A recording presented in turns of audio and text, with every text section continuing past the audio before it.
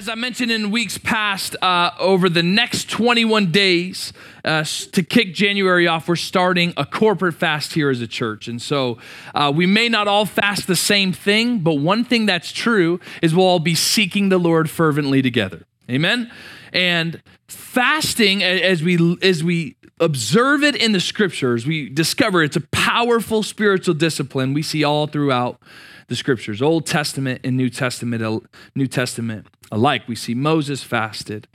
We see a corporate fast in the book of Ruth.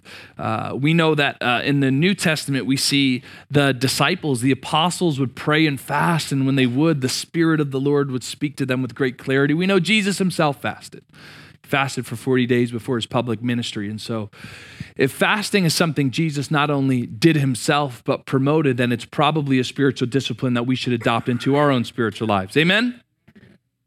And so considering all of that, I just wanted to have a short, simple message, and I wanted to use the book of Ezra this morning to help clarify why do we fast, what is fasting, and what some of the purposes behind it, what is accomplished through fasting. And I think that this will help clarify a lot of that. For some of us, maybe fasting's new. Maybe some of us have never fasted in the room. Maybe some of us, we've fasted lots and we've seen God move in powerful ways as a result.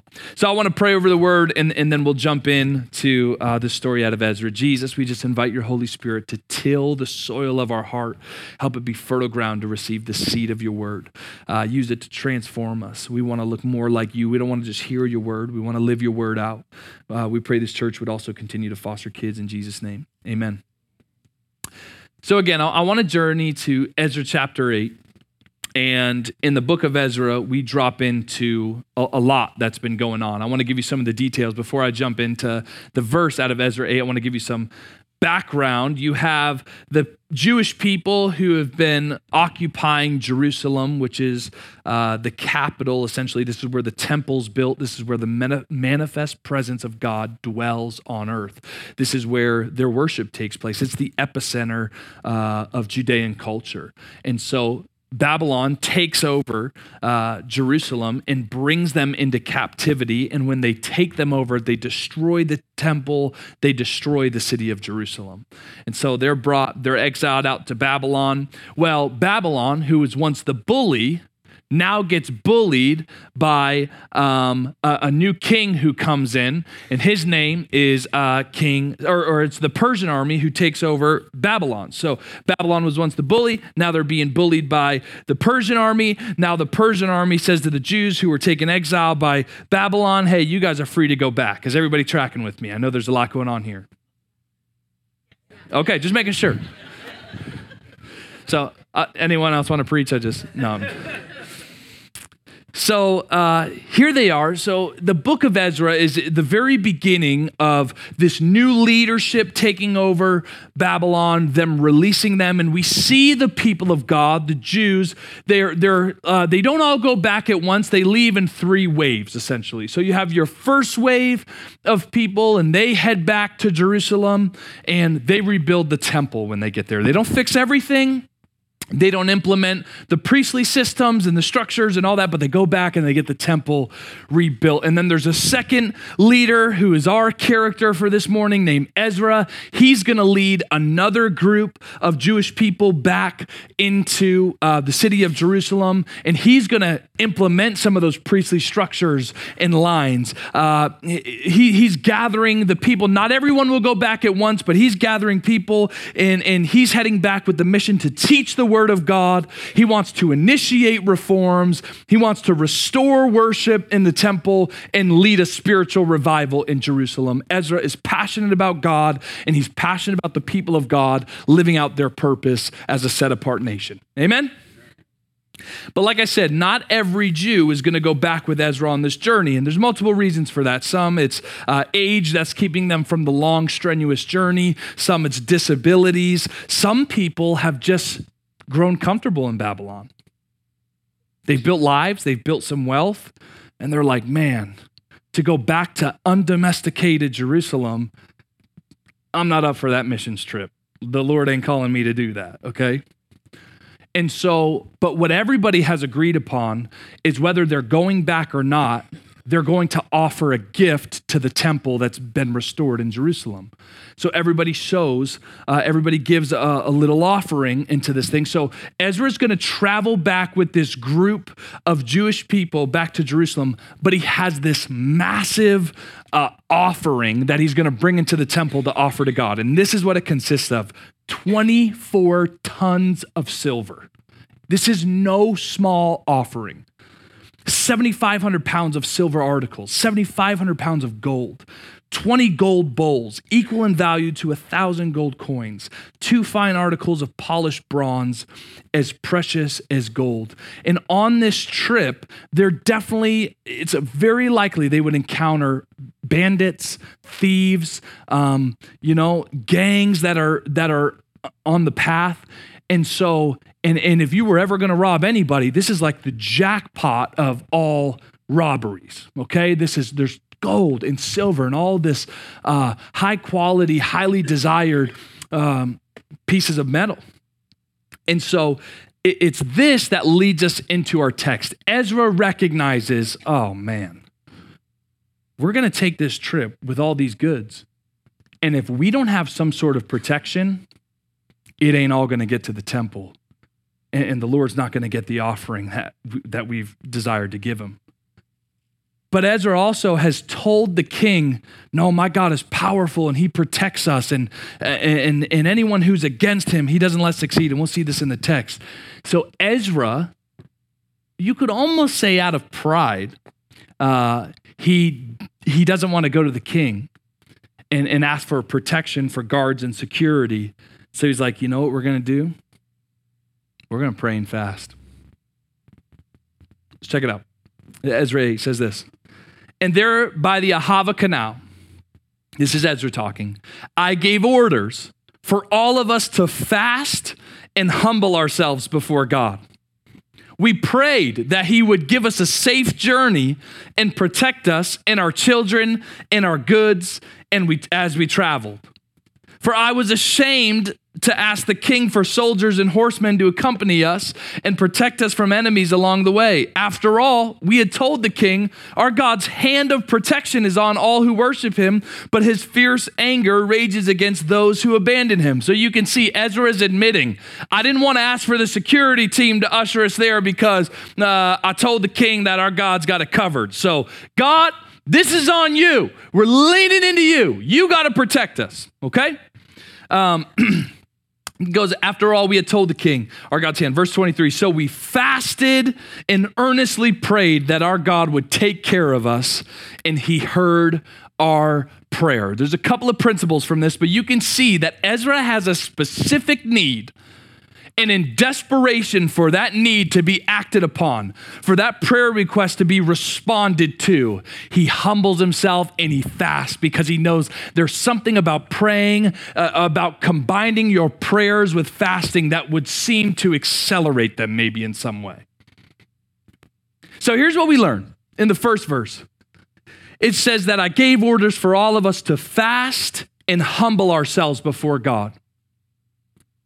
One of God's desire for us as believers is for humility to be one of our primary characteristics. We see this in Jesus. Jesus personifies humility as the Word of God wraps himself in flesh and dies a death that we deserve. Jesus is the perfect picture of humility.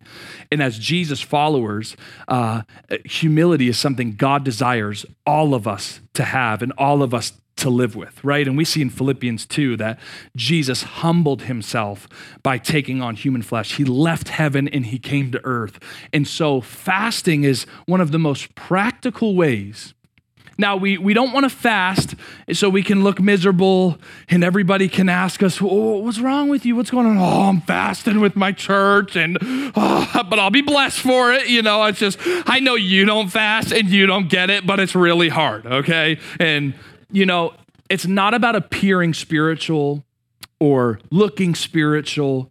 It's really about, and this is why Jesus gives specific instructions when he's speaking to on the Sermon on the Mount. When he talks about fasting, he's like, hey, make sure you look glad. You don't really want people to know. This isn't about being seen. It's not about appearing spiritual. It's about humbling yourself.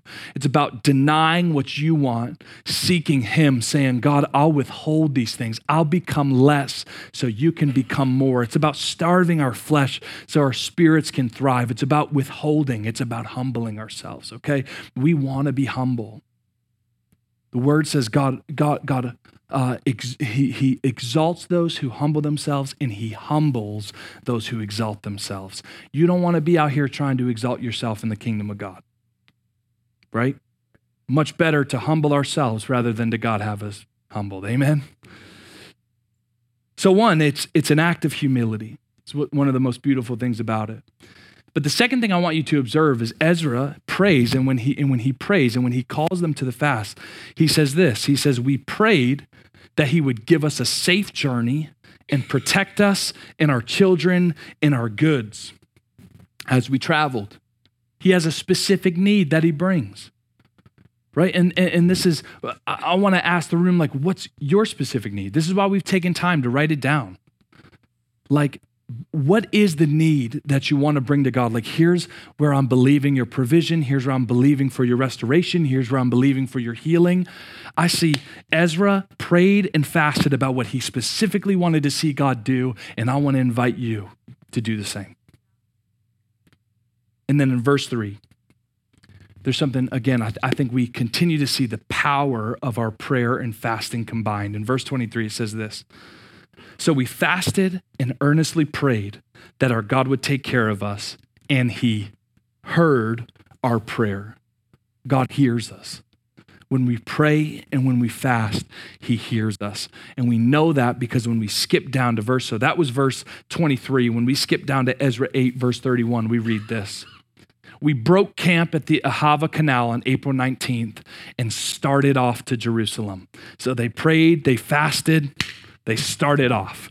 God, you got to protect us here. They got all the goods. They're, march into the temple. They're going to do everything that they've set out to do. It says they started off to Jerusalem, and the gracious hand of our God protected us and saved us from enemies and bandits along the way. So we arrived safely in Jerusalem, where we rested for 3 days. God answers their prayer.